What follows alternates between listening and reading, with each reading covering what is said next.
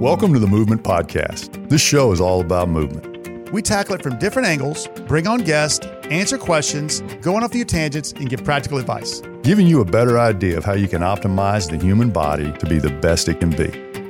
Let's preview what's coming up in this episode. So this is our last episode of Season 5.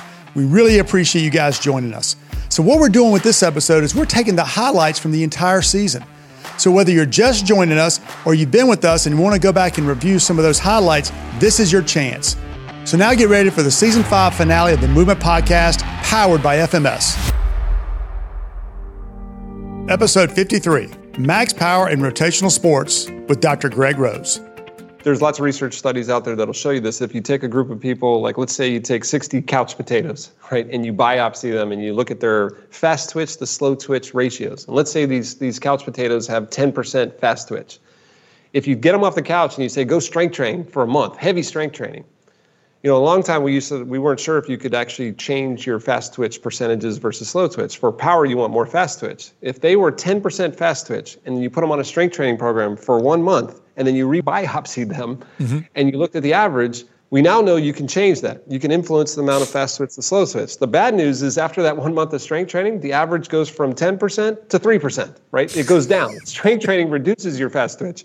So you would say, like, why would I ever do strength training if it's going to reduce my fast twitch? Well, the same research will say if you take those people after 1 month and say, stop working out, stop doing strength training, right? They can go back to their sport, do more ballistic type of stuff, or they can even just get back on the couch, right? And we say, let's test your biopsy of your muscles every month. Within 3 months, the average person doesn't go back to 10%. They go back to 20%. They double. It's called a rebound effect. So this rebound effect is how we can influence power by periodizing when we do strength training versus doing power. So she was actually getting the slow twitch increase during the strength, and now I'm going, perfect, let's rebound this, let's stop doing some of that, go to more explosive stuff, maintain your movements, and in a month or two, you're probably gonna be out driving, have your longest drive yet, right? So that just makes sure. All right, so what I hear you also saying here is to youth baseball, tennis, golf coaches, strength training your kids 3 weeks before the season doesn't really do anything but make them a little slow and tired. And if the kids aren't strength training in their legitimate off season, then we really don't have. Well, now you just opened up a can of worms because. Yeah. But let's talk golf and we can talk baseball. What's the off season in golf, right? So here's the problem with most sports now is they eliminated the off season, right? So when you say to somebody, okay, when's a good time to reduce my fast twitch? The answer is never, right? Like we have 4 weeks on the PGA Tour that we have off, right? So it's a joke, right? So this is a much bigger conversation, talking about problems with junior sports, but this is the reality, right? Is as a strength coach, you have to now fit into the world of, well, every tournament matters and there's never a downtime. So you really do have to get really smart about micro periodization. And when you're doing strength, you can't just do strength on some of these sports like that. We have to time it with the same thing with explosive work so that we don't influence it in a negative way, or we just agree, all right, we're going to not drive it as far for the next month or two, but it's going to pay off when we get to the Masters in April, right? Like so it's one of those things. But it's a difficult conversation now in a lot of sports. Well, what I've heard you both say, Greg, is you just kind of went to one direction where how complicated it can be. But before you got to that point, you both were describing a process that you go through, no matter who walks in the door. You have a very, very much a specific process where you do X, Y, Z, and based off that information, you then make a decision on what to do. You're not just going to go strength train somebody. You're not just going to power train. So walk us through that process. So Lee, that's a perfect example. Like I told you, the field goal kicker was here yesterday, right? Never been here before. And he was referred by one of his good friends as a MLB baseball pitcher that I work with. And he comes in, he's like, I've just never been on 3D biomechanics. I'm excited to do it. And I said, that's great, but that's what we're going to do last. Like, the first thing we're going to do is we're going to go look at movement, right? So, because it doesn't matter why you're here, right? I think you want us to answer your questions, right? So I always start with saying, like, how can I help you? Like, imagine I'm a genie and you just got 3 wishes. How can I help you? Now, based on what you say, it would steer me in maybe what we're going to do. But I can tell you for sure, no matter what you say, right, here's the things that I'm going to need before I open my mouth. Number 1, I'm going to need a medical history. Number 2 is I need to know how you move. Now, that sounds like a little thing, but like I told you before, it's everything. Once I understand why you move or how you can move, it helps me understand why you swing that way or kick that way. And if you think about movement, let's say I'm checking external rotation of the shoulder. If I check, let's say, a pitcher and they go, okay, I can rotate to 120 degrees. Does that mean they can only do 120 degrees? Well, actually, sometimes when you're dynamically striding down a mound and you have momentum, it goes from 120 to 160 degrees, right? So I like to see how you move because it helps me understand what you can and can't do. And then I really want to see what you do in your sport. And that's when we do the biomechanics. So we go in and we look. And what's more important is, this is how, in my process, is if you have a movement problem, let's say in the gym first, like let's say you can't do a shoulder mobility, right? Again, with dynamic movement in your sport, maybe it doesn't show up. But as you and I both know, a lot of times it does. And if I see the movement problem in your sport creating an efficiency problem on the mound, and I match it with a movement problem in the gym, well, now that's a body sport connection. Those body sport connections is what makes my clipboard at the end, right? That's what we attack, right? And it's the same thing if you're an accountant, a secretary, or a lawyer. I think it's the same thing that Gray and Lee, you guys are going to do the exact same thing. You're going to look at their movement. You're going to start talking about what do you do in your daily activity, and we're trying to find the link between the two. And it's actually not as hard as it sounds. Episode 54, Fighting Fire with Function, with Mike Contreras. I think the assumption is that you have to do this, and this, right? Like you have to screen exactly this way. You've got to do the correctives exactly this way. And I think what you're touching on, it is more about the philosophy of finding where the problems are, separating out, because you're talking about a lot of people. And I think that's kind of where I'm trying to head is, how do you deal with that large of a group of people? And it's not that everybody's got to individualize. You got to pull out everybody. It's like you get buy-in by making people more aware of their limitations, because you're dealing with a lot of type A personalities, I would imagine, coming into the fire service, that they want to run through the brick wall, right? They want to go out there and fight. They want to go do the thing. And yet you're identifying that you can't even stand on this board without almost falling off. Well, they want to know, the next question is, okay, how do I fix this? That awareness that they're almost self-identifying by going through this movement test is going to make it life easier for you when you say, hey, you don't need to be putting weight on your back and lunge until you can stand on this board and do this little thing. When you're training firefighters and you're training them in a skill, a job-specific skill, you have a test to see if they have competency in that dedication of time. But we also allocate time for firefighters to get general physical conditioning. What's the test for that? Because now we've got enough data coming from school-age kids and the military to say if you've got low cardiovascular or cardiorespiratory fitness in a 2-mile or a 1.5-mile run, you got musculoskeletal issues and you don't know it. But when people have a cardio problem and they want to get more resilient cardio, the first thing they do is pick a movement where they can get cardio. And if you've got asymmetries and poor core and stiff ankles and no T-spine mobility whatsoever, your cardio can only get so good because your fatigue is coming from inefficiency, not from a adequate cardiovascular load. So it's a vicious cycle. We see poor cardiovascular fitness and we give somebody a cardiovascular supplement, but they're going to hit a ceiling really quick until they can find one place where their movement doesn't disadvantage them. So the only place they can express their cardio is now in the pool. And unfortunately, you don't have to fight fires there. No, great. That's a perfect point because, we have this standardized physical agility test. It's a timed, if you made it with under this time, it's pass or fail. So we'd get these people, and when you talked about ankles, right? We'd run them and we'd see these people, and again, they're highly motivated because they know a job's on the line. So we'd see these people and we'd see shin splints really bad. And it's like, why is this group having shin splints? I mean, this was later down the line, but we looked and said, why are they having this issue?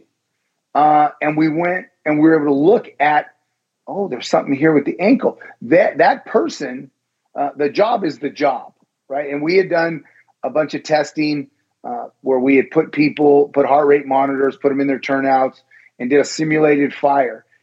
And we did it for 30 minutes and then 15 minutes recovery. We tested specific gravity. We looked at their hydration. It was not just movement, but it was just really looking at what it was going to take.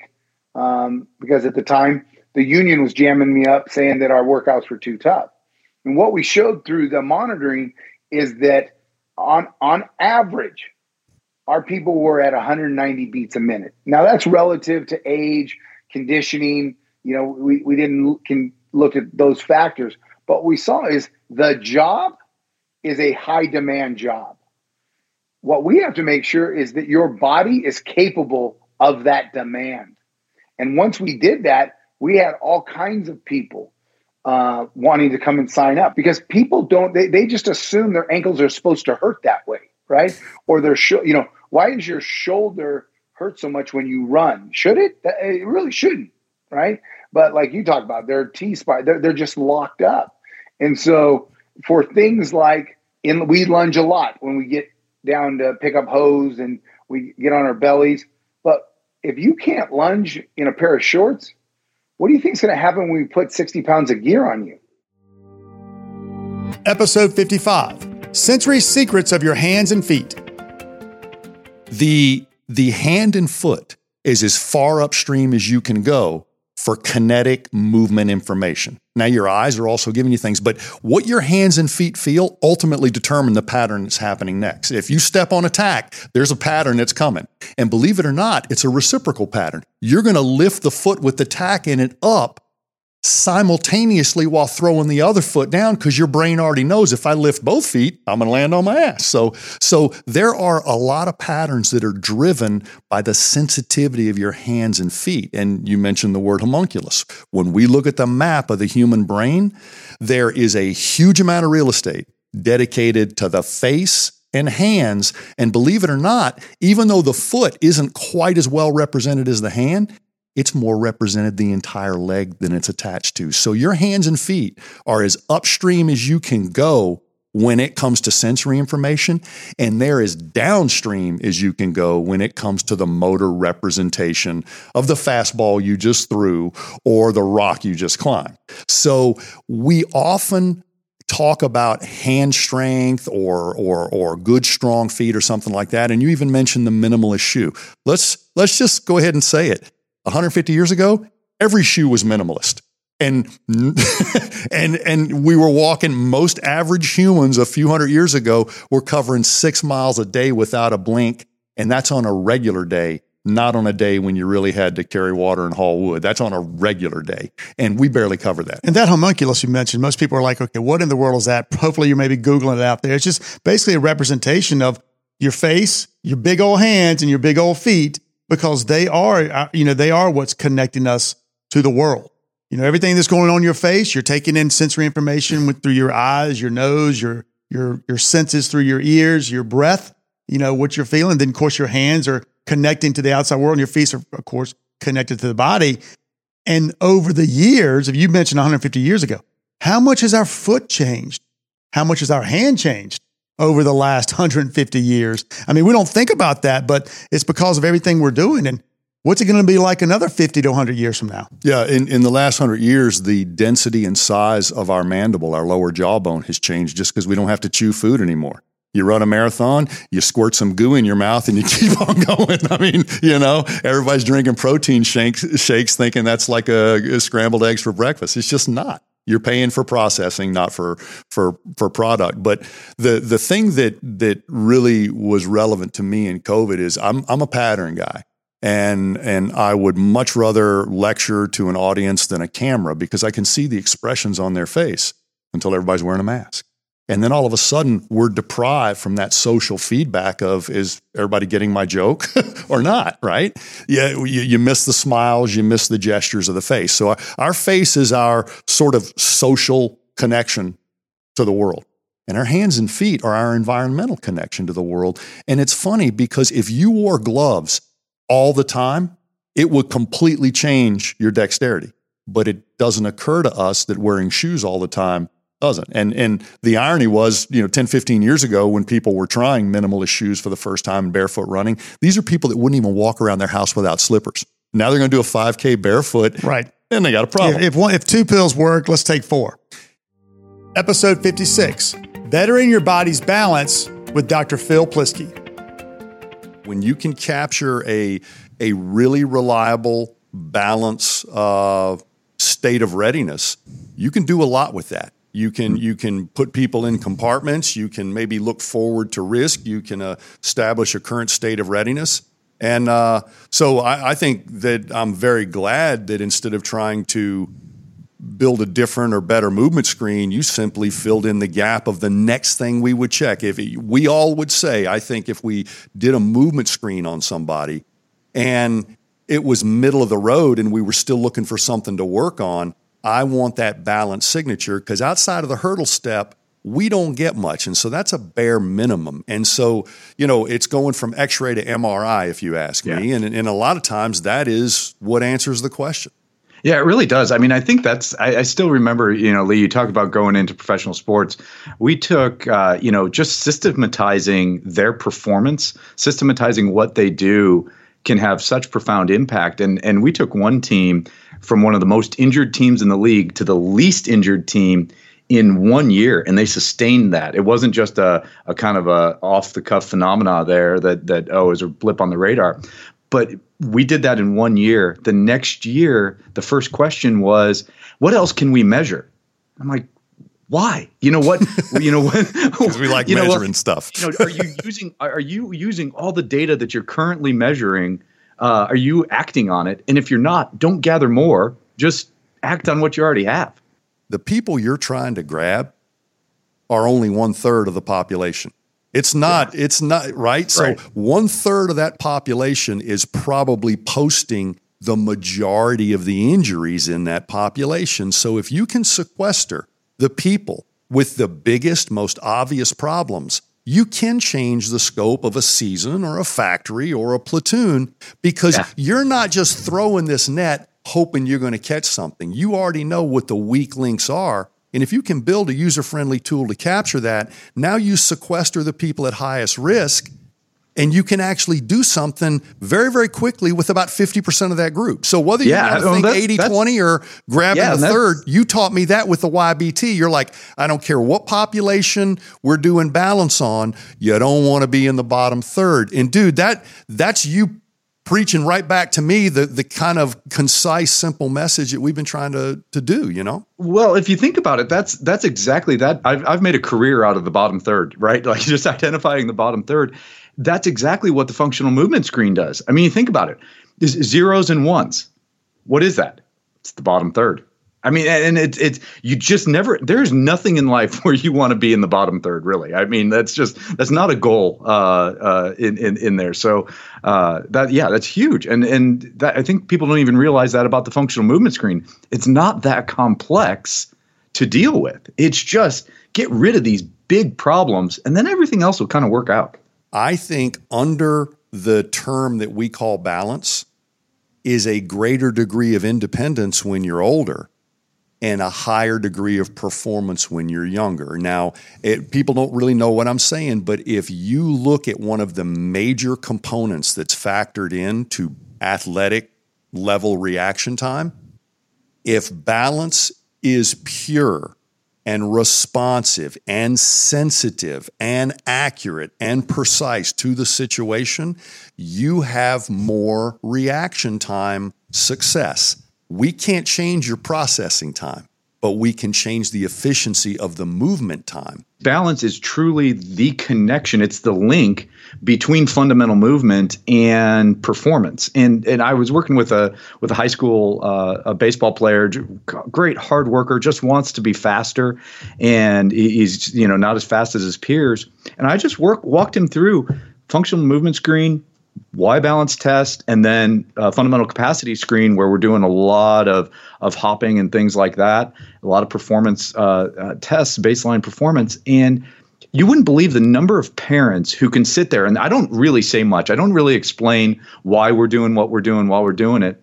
And the parents make the connection as they're just watching there. They're like, hey, he doesn't jump as well on the left side as he does on the right.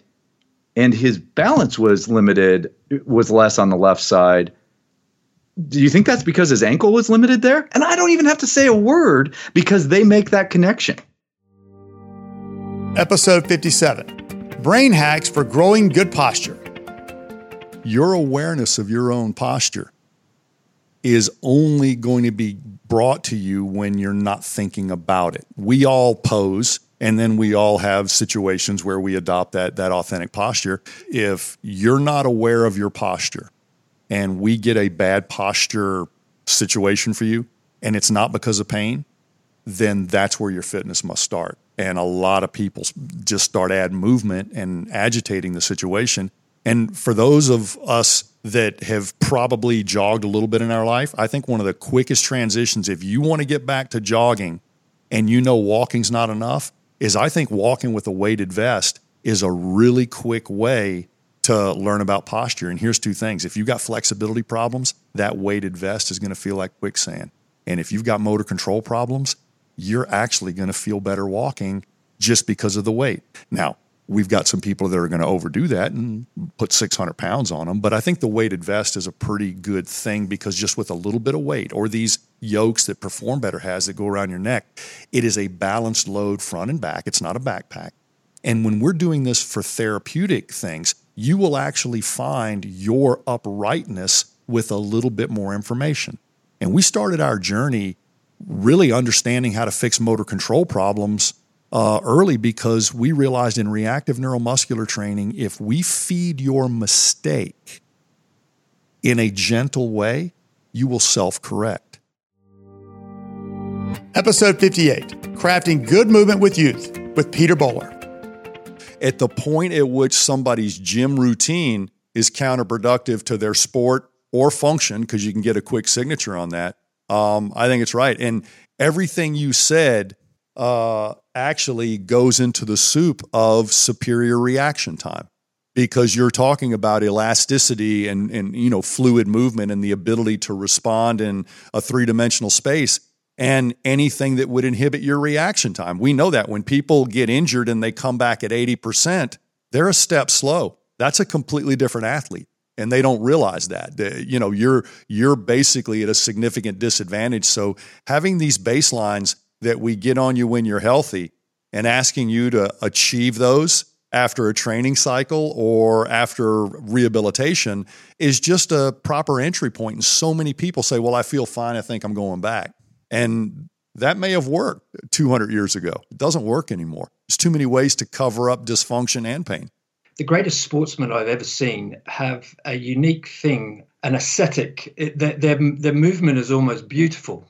Edwin Moses, Muhammad Ali, a chap called Michael Holding was a wonderful bowler in cricket. Roger Federer, the way he moves on a tennis court.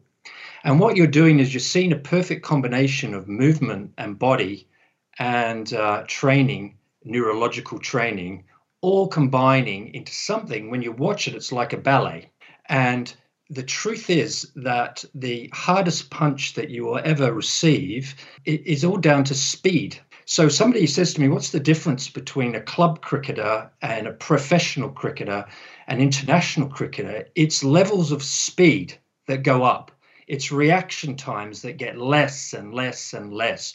And your ability to respond to the less time that you have. Because the moment you don't have time, your balance gets compromised and you're done. I think people hear somebody of your background and wisdom say that, and they immediately Google, what's the best speed package for my 8-year-old? What's the best speed exercises? And I want our listeners to know that's not what you said.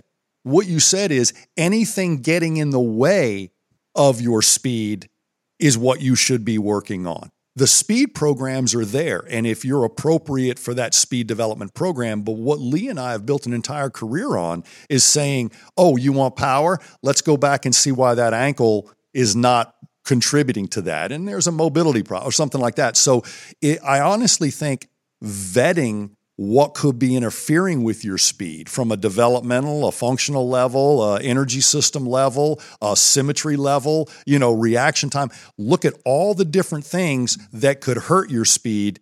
And if they're all gone, now you can start working on speed. And I want people to hear what you said, because what you said is eloquent, and speed does define the ultimate level of the way you're going to get to play. But going right toward the speed packages that the pros use to maintain their speed may not be the program to help you develop your speed. And I think a lot of parents and athletes that are aspiring need to hear that, because what you actually said earlier is, I developed my base and body awareness in multiple sport environments, even though you were probably more gifted in a couple. Episode 59, Breaking Down and Battling Low Back Pain with Dr. Kyle Kiesel. Back pain is the number one driver of disability and cost for a healthcare perspective around the world. So, I think you have to have an open mind and look toward some new ideas without going down a rabbit hole that's going to get us where we are really today, which was with overdoing diagnosis and trying to throw technology and imaging at a problem that really very rarely has a true imaging finding that we can put our hands onto or do something with. So you got to keep open, and at the end of the day, the reality of it, when you look in the weeds at risk factors or just look at it from a common sense perspective, you land in the same place. It's you got to take care of yourself to a certain level. You got to cover some very fundamental things of wellness or fitness, whatever term you want to use for that. And that's your best bet in terms of preventing and managing back pain in the bigger picture.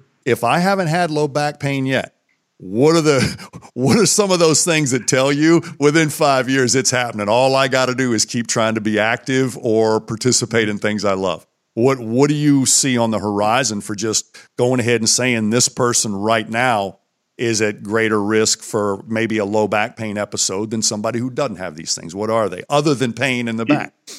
Yeah, for sure. Well, that's a unicorn. Somebody hasn't had back pain. So it is really, honestly, very challenging to study because it's hard to find a meaningful group that hasn't had an episode. But it really goes back to fundamentals. I mean, as you said, there's the psychosocial piece that has really grown in terms of treatment.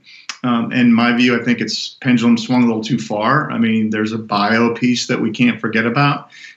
So if I had to look to say, all right, what am I looking for someone? Let's find success. What's somebody that hasn't had a back pain episode? What are they going to look like?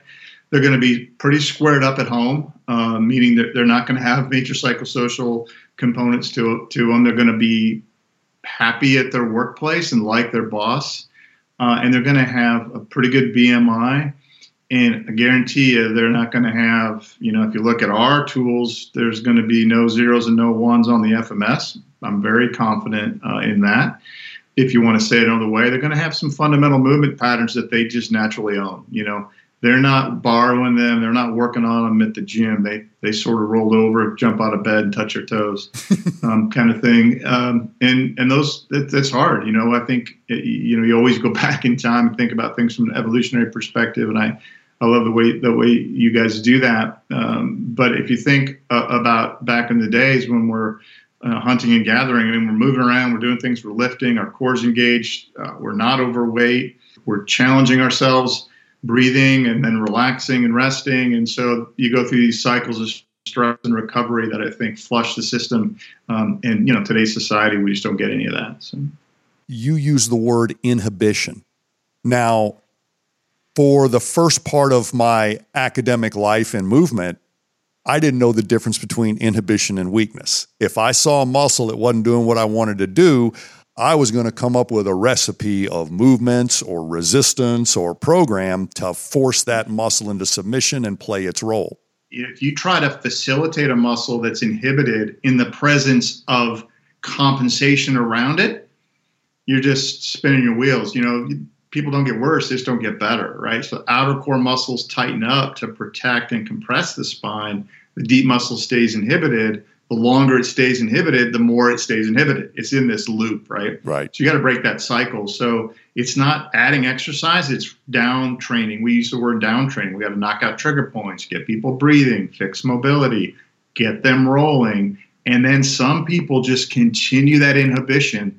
Got to drop a needle, drop a thumb, do something to get that muscle going. And even sometimes we use volitional activation at that point to try to get the muscle going. And so it's not strengthening. I mean, it's just not. It's a lot of down training and getting people to get back in touch with their core so that inhibition can be removed long enough to uptake a chance at normal motor control, and the muscle can contract and tell the brain, oh, hey, I'm working again, don't forget about me.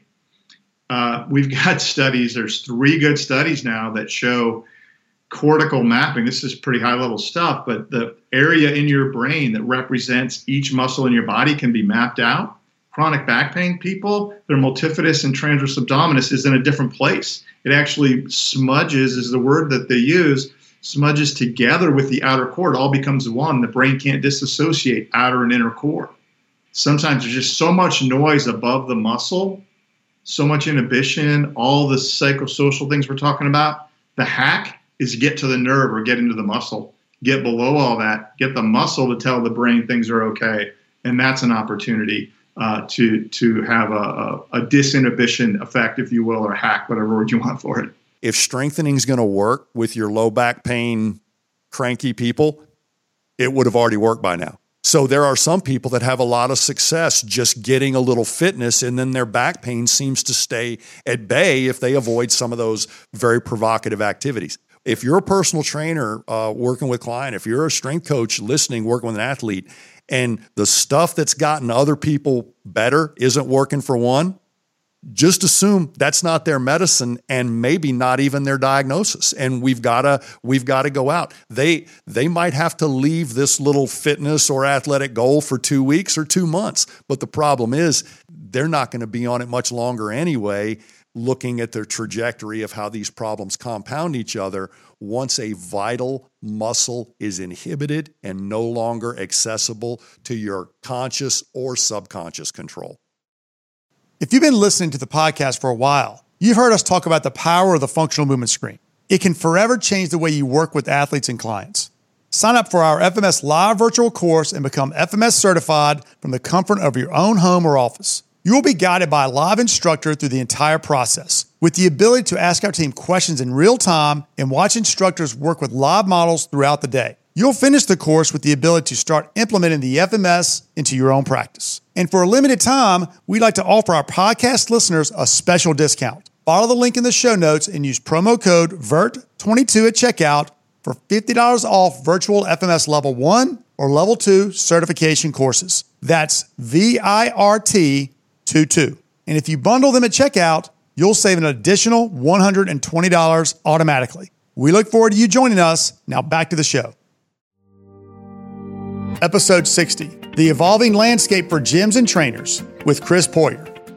22% of the Health and Fitness Club closed for good during the pandemic, which is 9,100 Club. Yeah. So, during the pandemic, what were you seeing? One, the business you had, what was some of the things you were seeing there? And then what were the club owners doing during the pandemic to just survive? Yeah. Well, first of all, I mean, it wasn't even, it was 100% of the clubs were closed at first because everything was shut down. But, as a lot of the trainers needed to continue their business, because the downside with a personal trainer is if they're not training, they're not making money. If you don't have a client, you're not making money. So the first thing was, when the pandemic started was to how do trainers still make money? How are they still going to stay in business? And the easiest thing that came about was the online training. There was branches of it already starting out. There was some people that were very successful in it. Wasn't really popular, but there were outliers that were doing really well with it. But I think once it started, I think everyone had to pivot, and everyone had to find a way to how do we keep our clientele engaged and how do we get them doing something? So the online started, which was a really nice way to transition to, now we have 2 types of training. Now that we've come back, we still have some that have not transitioned out of the online. So we still have a little bit of both. So what we're seeing today is we're still seeing a combination of a little bit of both, a little bit of online, a little bit of live, or more live coming back. But yeah, it's been difficult because I think those numbers are pretty good, pretty accurate, because I've heard anywhere from 20 to 30%, depending on who you ask. And, I haven't heard anything less than 20%. But I think now, because musculoskeletal health is costing companies and individuals so much money when it comes to insurance premiums are going to go up. And right now, what's costing the insurance the most money are back pain, knee pain, shoulder pain, all these musculoskeletal problems. So again, my humble opinion, now that it's costing these companies so much money, now they're turning the cost over to us. They're now already looking at ways to fight it. How can we fight these problems? Because it's no longer diabetes that's costing them a lot of money. It's no longer, and that's still, those things are still costing money. Now we could argue diabetes leads to back pain and all these other things, but all these issues are now rising to the top. A 40-year-old with a total knee is costing them a lot of money because it ain't going to be this person's last. Yeah. Right. If you go out with back pain at 40 years old and you blame it on your job, well, then that's costing that company a lot of money, cost the insurance company a lot of money. Yeah. My point being that now that it's doing that, the microscope is on it. Yeah. And these insurance companies, these employers, all these groups are saying, we've got to do something. And I'd like to think our profession can be the something that they turn to. A good exercise lifestyle actually causes better rest and recovery behaviors if you listen. That means if you start fitness and start eating more healthy fats, not protein, because none of us are bodybuilding right now, you actually start craving the avocado more than the bag of potato chips. You just didn't know it because you didn't try it for a week. Yeah. And so I've always said that when you're overwhelmed, my sleep is broken, my activity's broken, my diet's horrible. Which one do I start with? Well, start a little better on each one, right? Yeah. Do 3 proactive things for each one and watch what happens. And they actually nurture each other. Better stress causes better recovery. Better recovery gives you an opportunity to stress yourself in a healthy way. And it's just bouncing back and forth in that stress recovery cycle. And the people who participate in that aren't operating at debt. Some of us wake up and sleep debt every day and we cure it with caffeine only to get a little bit further in debt by pennies, not thousands every day. Yeah. And one day you wake up and you got a spare tire and you're like, geez, I got to get this off before June. Well, it took you a lot of Junes to put it on. It's not going to come off that easy. I mean, we've all been there. We've all been there. You wake up and look in the mirror. That shit didn't happen last night. No. Episode 61, Big League Development and Wellness with Dr. Rob Butler. And when you're one athletic trainer or one strength coach and there's 28 guys in a room that are either in one of 19 parts of the stadium, that helps us to best support. Because the question, when players check in or they have a discussion with us, it's not about not playing tonight. It's about what should you do differently between the time you check in and game time to optimize what you're going to do. And if you're feeling average, then hey, your routine for whatever you got planned, it probably works out okay.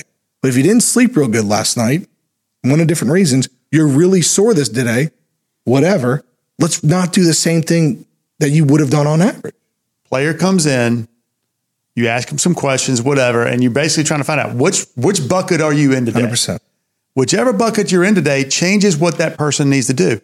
That applies in every scenario. So don't think that just because you're dealing with a major league player versus a 15-year-old kid, hey, how are you doing today? Yeah. Well, I'm not doing that great. Okay, that changes what you do. 100%. That's it. And once you've taken the time or you have some veterans on that you've worked through, not even necessarily veterans, but a couple years in, they should be at a level of competency that now they go into a different pattern and can sometimes lead this. The goal is to just consistently do something. Like I think at times we would find ourselves getting really creative with this lift or this lift or this lift. It's like intent, doing a strength conditioning program at the intent it's expected and with the quality that's expected often enough to make the changes is the foundation. They only got so much time to recover. Yep. And they only got so much energy you can point at stress. Mm-hmm. Please don't waste that. That's right. In our sort of movement mentality, we say mobility first. Mm-hmm. A lot of people screw that up. They think we're saying stretch first. We're not. We're saying if you got a mobility bottleneck, do what changes that. Right? Let mobility be your indicator. There may be a stability program. That's right. Okay. Same thing. If you are worried stress recovery is broken, I honestly think before you start messing with stress, just show me you can recover first. right? You got to show me we can get you back to baseline. And then I'll know what it takes to knock you off of that. But the true athletic development model that I'm sort of alluding to in some of the new writing I was doing is it's going to be pretty hard to have development without homeostasis. That word balance comes back in, and it seems to be the thing that we find most off when Lee and I got to consult on broken cases. There's something's out of balance here. Episode 62. Are you overstressed or under-recovered? I have a sauna in my home. I've seen a lot of sports teams. I've seen a lot of military use sauna. This is active recovery. This isn't just laying in a chair. And I'm not just talking about better sleep. I'm talking about there are so many different things you can do to reset your recovery. Wim Hof talked about the cold plunges, and we know there's huge physiological resets that we can have that aren't just based on a butt-kicking boot camp exercise. You can have cold showers, you can have cold plunges, you can have saunas, you can have steam rooms, you can have deep tissue and massage work. You can foam roll, but if it's not solving the problem in 2 months, it probably won't. But there are all these things we do for active recovery, but then how do you measure that? Because we know how to measure movement. And one of the things we've been thinking is you don't need a separate measurement for recovery. If this is your movement baseline and I recover you better and you were poorly recovered, you'll actually have a few better movement signals. I think we pick up a lot of those on balance tests because what you were saying about inefficiency and fatigue and poor recovery is in athletics and with some of our military operators, there's something that we never talk about, but it is undermined every time you're poorly recovered or overstressed, and that's your reaction time. And it means everything. And so when you start looking at the injuries in athletics, a lot more fourth quarter injuries are going on, and we blame it on fatigue and stuff. But what's the fatigue doing? It's disrupting your movement thought and your movement expression because reaction time, compensation, poor mechanics, poor proprioception, right? Poor visual scanning, all this stuff comes together and it just starts eroding. And the more inefficient you are, the more it erodes. So, we're using movement right now as both a signature for better recovery and better choices in exercise and stress. And it works the other way. You're poorly recovered, we're going to see it somewhere in your movement signature. So really, it doesn't matter which bucket you put yourself into, overstressed or under-recovered, right? As long as you have some way to measure where you are. Right. Now, whether that's a wearable or whether that's just checking your balance or checking your grip strength, or in our case, maybe it is checking a leg raise or even your toe touch, right? If you can't touch your toes when you get up in the morning and you were able to last night, then you have a situation where you're either overstressed or under-recovered. And until you take action on that, then you need to maybe alter what you plan on doing as far as your workout is that day. It is. And I'm glad you brought it up because when people say they're overstressed, most of them aren't saying I ran an ultra marathon or laid block today, right? I'm not a brick mason. I mean, I haven't been doing labor all day. What they're talking about is everything from social media to relationships to work stress, all that kind of stuff. My point is we came from a long heritage of humanity that had about as much mental, emotional, psychological stress as it did physical stress. And a great way to work off the stress in your head is to use your body.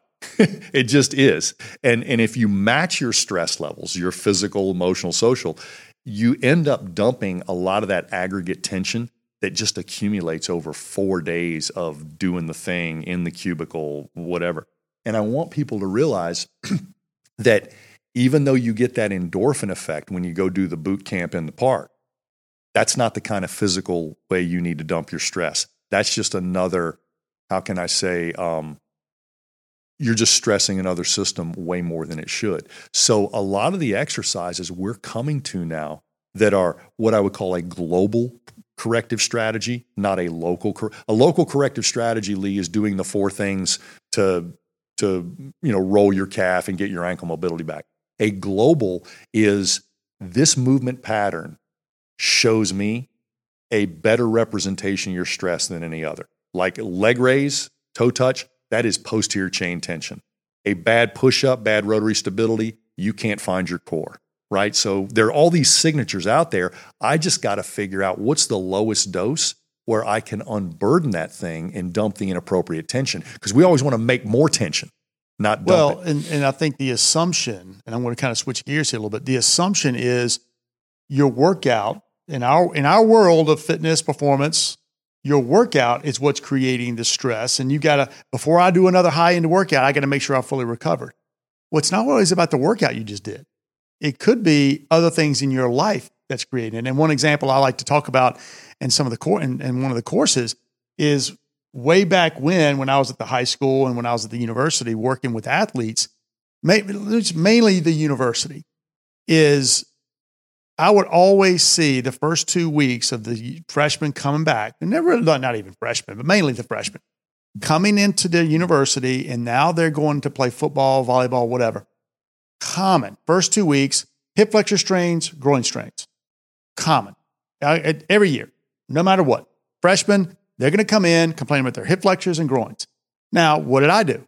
Did what every good athletic trainer does. Throw them on some stem, do some stretching, put some ACE wraps on them, throw some ice, done. I mean, you're talking about 10, 15 years ago. And of course, they got better as the season went on. And then what's the assumption of their problem? The assumption is, well, they're freshmen, they haven't trained like this and blah, blah, blah. Never once did I even consider they're 18-year-olds leaving home, not having their parents, not having their significant others, being thrown into a new environment, staying up too late, not hydrating, and of course not eating right. So I could now, knowing what I know, make a better argument. It had nothing to do with the practice and the training that we're doing. It probably had a lot more to do with the lifestyle being changed, their total environment being upended. And again, you throw on top of that, now they're training and not maybe recovering. But there's a big piece that sometimes gets overlooked when we talk about recovery. Episode 63, Heal the Body and Stop Chasing Pain with Dr. Perry Nicholson.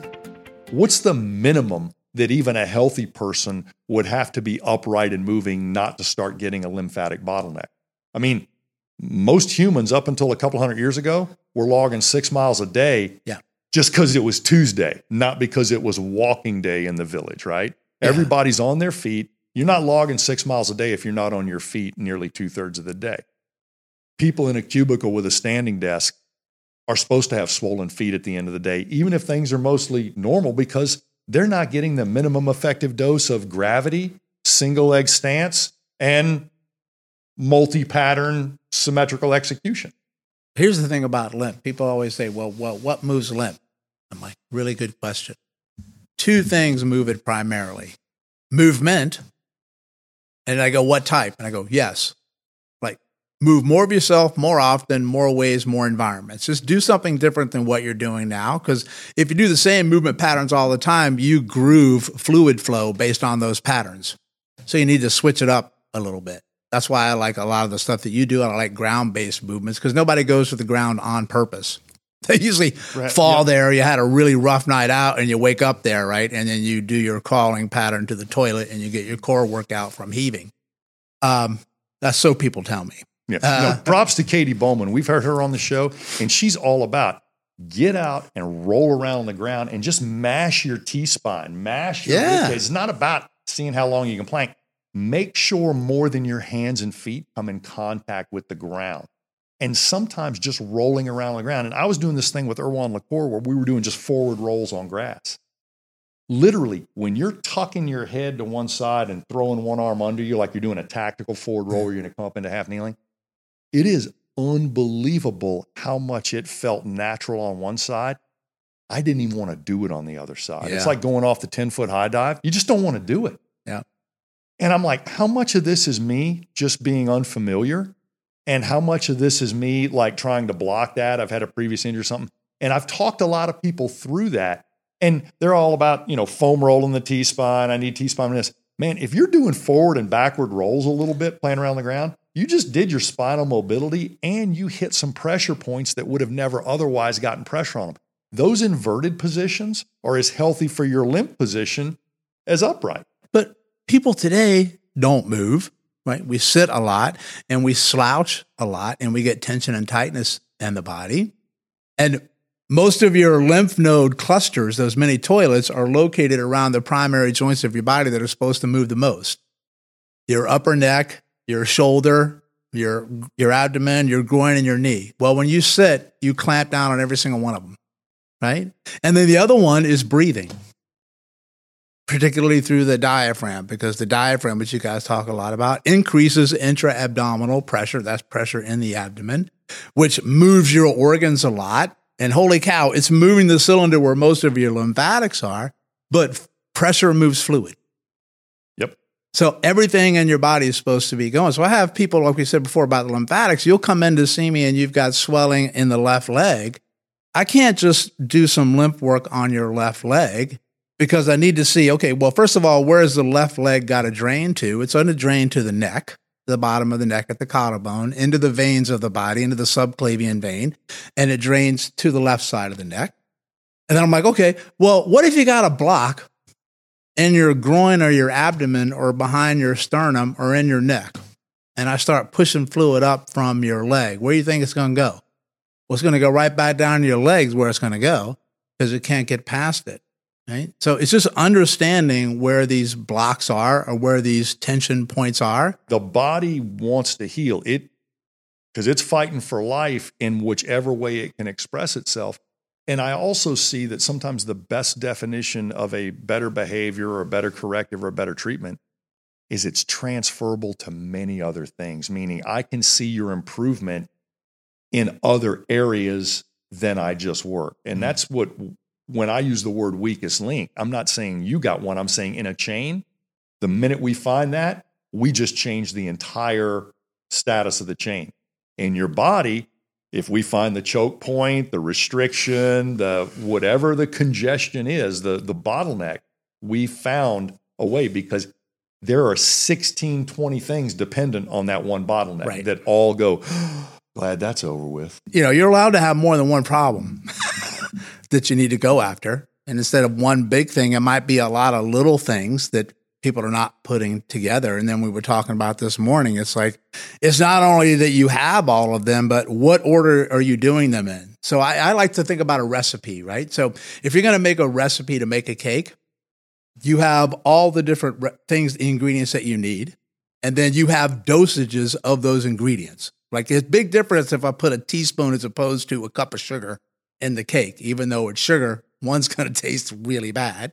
So it's the dose. But what I notice on a recipe, because it's what we're trying to do, we're using all these therapies to try to help somebody make the cake. The cake is you getting better, right? I haven't seen a recipe where they said, okay, take all of those things, put them into a giant bowl and mix them up in one shot. No, they put 3 together over here and they whisk them up. They put 3 over here and they whisk them up. And then they put bucket A and bucket B together, and then they put that together. And you would think to yourself, why are they doing that? It's all the same ingredients. No, it's not, because it's how they interacted with each other. They changed the reaction of stuff. That's that relationship. That's where it came from me, is it wasn't so much what I was doing. That was important, but it came the order that I was doing something in and where I treated first, second, or third. So in my world, if I go back to the ankle, I'm going to look at your ankle and touch it because you expect me to. But now I never treat your ankle first, ever, because I'm looking at the points above the ankle first. And when I switch those orders around and I started to work, number 1, nervous system, vagus, number 2, lymph, number 3, gut, number 4, blood flow, I noticed that, holy cow, I changed the recipe around. That ankle got better in half the time. Episode 64, Inside the Business of Movement. Why is it called the business of movement? The business of movement is, how do you use these different tactics together in a strategy? If you only know how to train people with a kettlebell, then sandbags, battling ropes, jump ropes, and Indian clubs, they're going to want to do that too. So my whole point is, you don't have to fit everybody you see into one of the tactics we do. And so the one thing I wanted to do is show that the umbrella of thinking and systems when processing people's movement problem, from rehab all the way to high performance, It's in there.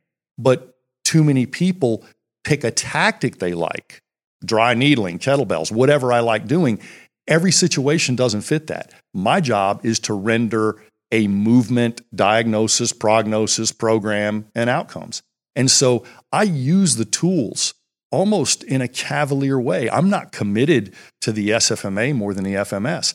I pull that tool when it's appropriate. Well, and over the years, Greg, that's where the frustration has come in, and probably even for people listening, is they'll take a course or they'll do a movement screen. You know, for us, we kind of made the assumption people would take our entry-level seminar, which is talking about functional movement screening, our underlying philosophy, move well, move often, go through the principles, correct before you develop, all those things. We were giving you, and that's what we do in our level 1 course. We give you how to do a movement screen, and more importantly, why. And you and I made the assumption, and still make the assumption, that if someone is sitting in our seminar, they can go through and learn the rules which to screen someone, and then take that information and take action. Exactly. Whereas therein lies the frustration with people. They don't know, and I'm not talking about everybody, but a lot of people, I mean, I get the emails, I get the feedback. Well, what do I do with this? How do I take action on this? Well, if the movement screen says you had a shoulder mobility problem, you're a professional. You should know what to do with that. When you say, doing the movement screen and taking that information, you mentioned the word tactics, you mentioned the word strategies. Give us the breakdown between those two things. I think the SFMA, our selective functional movement assessment, is my movement dissection tactic. When you stand there, look me in the eye and say, I've got pain, I've got these problems. Basically, you're in healthcare. So a tactic is a tool. Yes, it is. It is. FMS is more of our functional baseline. YBT is a tactic to really, really analyze balance. We've got a breathing screen that can easily let you know when you need to go deeper and do a breathing assessment and some breathing tests. Those are tactics. Yep. Talk about strategy. Strategy is, am I using the right tool? And then what did I change if I use that tool again to analyze you? So I just thin sliced you for squatting, and I did something to change that movement pattern, whether it be ankle work or functional squatting work. If you don't have any impairments, we're going to work on the pattern as a whole. And if you do have impairments, we're going to try to work on those impairments. Either way, you're going to see the same test again. And if I don't change it, it's on me. It's not on you. Because if there's a reason this thing didn't work, I already got to know what it is. I don't start scrambling after it doesn't work, trying to explain it. Well, maybe you didn't sleep well last night. So is that the strategy then? So let's use that example. So you got a squat problem. You've identified the impairment's ankle mobility. You work on your ankle mobility and it does not get better. Because you go back and retest, it's not better. What then? My first question is, did you truly find the weakest link? Okay. And if you did find the weakest link, which is part of my frustration, is when people try to take a lot of what we've been doing over the years and tweak it. Well, I like you guys' movement screen, but I'm going to do it this way. I like it this way better. Well, based off of the strategies you're talking about, if you don't have a reliable measure, and if you just take it and tweak it and make it your own, which is fine. I'm never going to fault someone for doing that. My question is it reliable? Are you doing it the same? Are you following the same rules? Because that's the only way you can do what you just said, which is to make sure are you working on the right thing? Well, if you're following the tools, if you're following the test and you're following the rules of how you should do a test, and you know that test or tool or that tactic is a reliable way to test something, then you should be working on the right thing. Episode 65, What's Up with Paddleboard Fitness with Brody Welty. The pre-screening you're talking about, prescribing a general wash to everybody on the planet, I wonder what type of impact that would have on people's health, people's longevity, people's quality of life. That goes back to my conversation about being a generalist. What happens if we talk to people about sleep, hydration, breathing? What if we just talked to about those three things?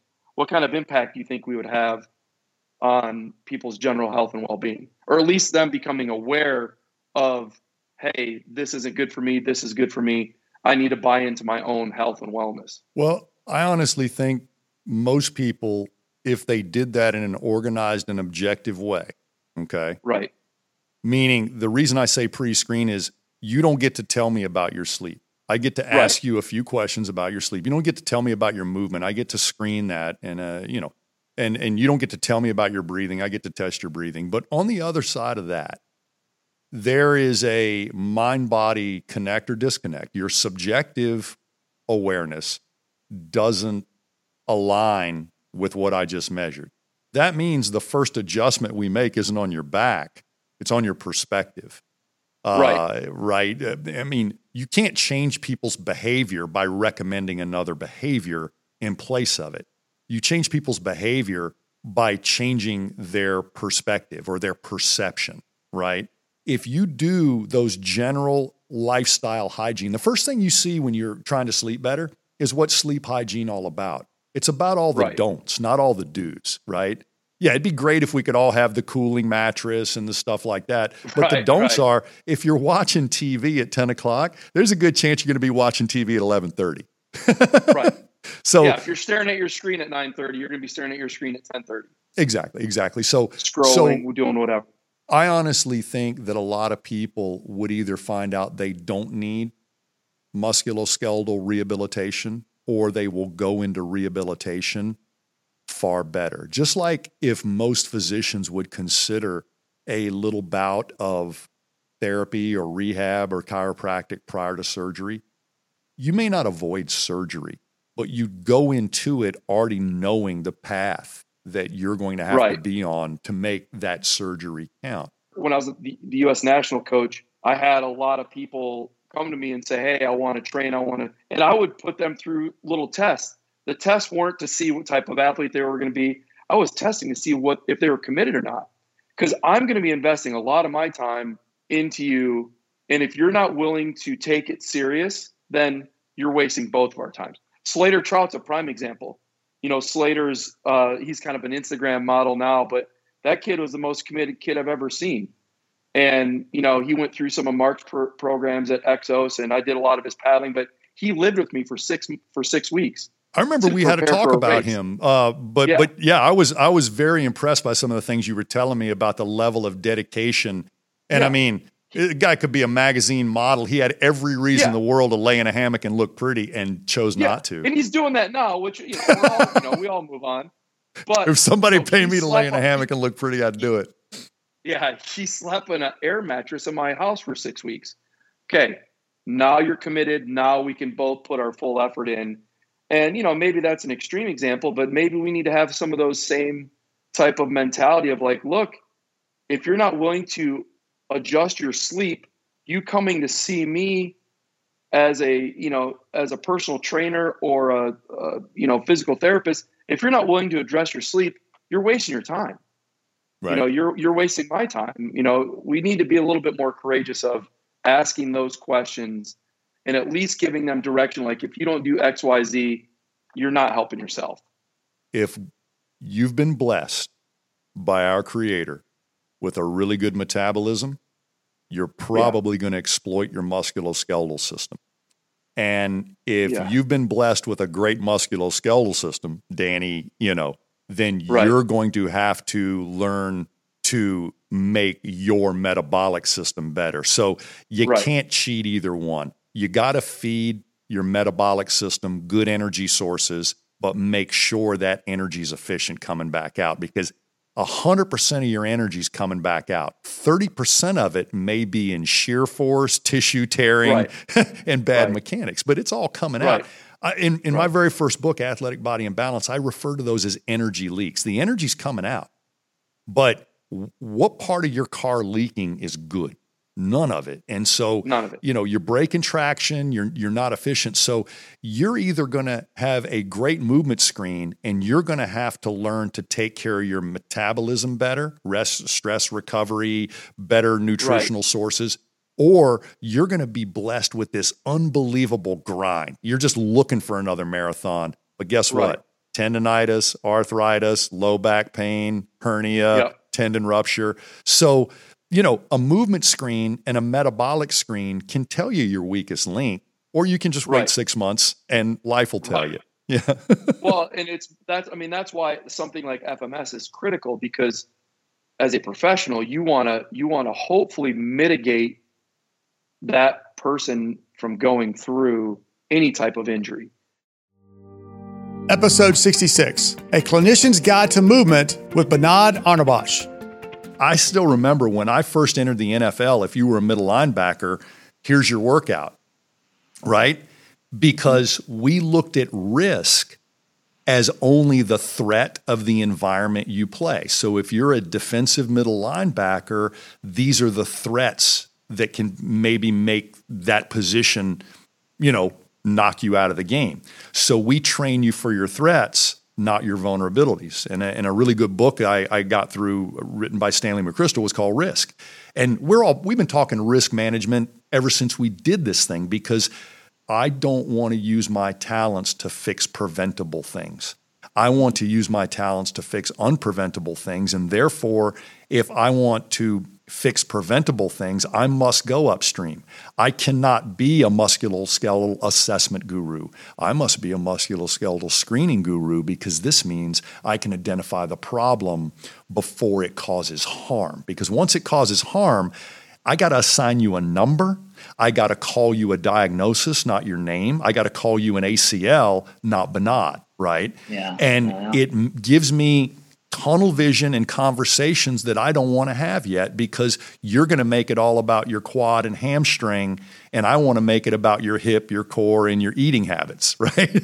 Yeah, and sometimes it's challenging to fit into that box where, insurance companies have different demands, physicians, only speak a certain language, and it is big picture, and it is whole person management. The mind-body connection is your thoughts and feelings align.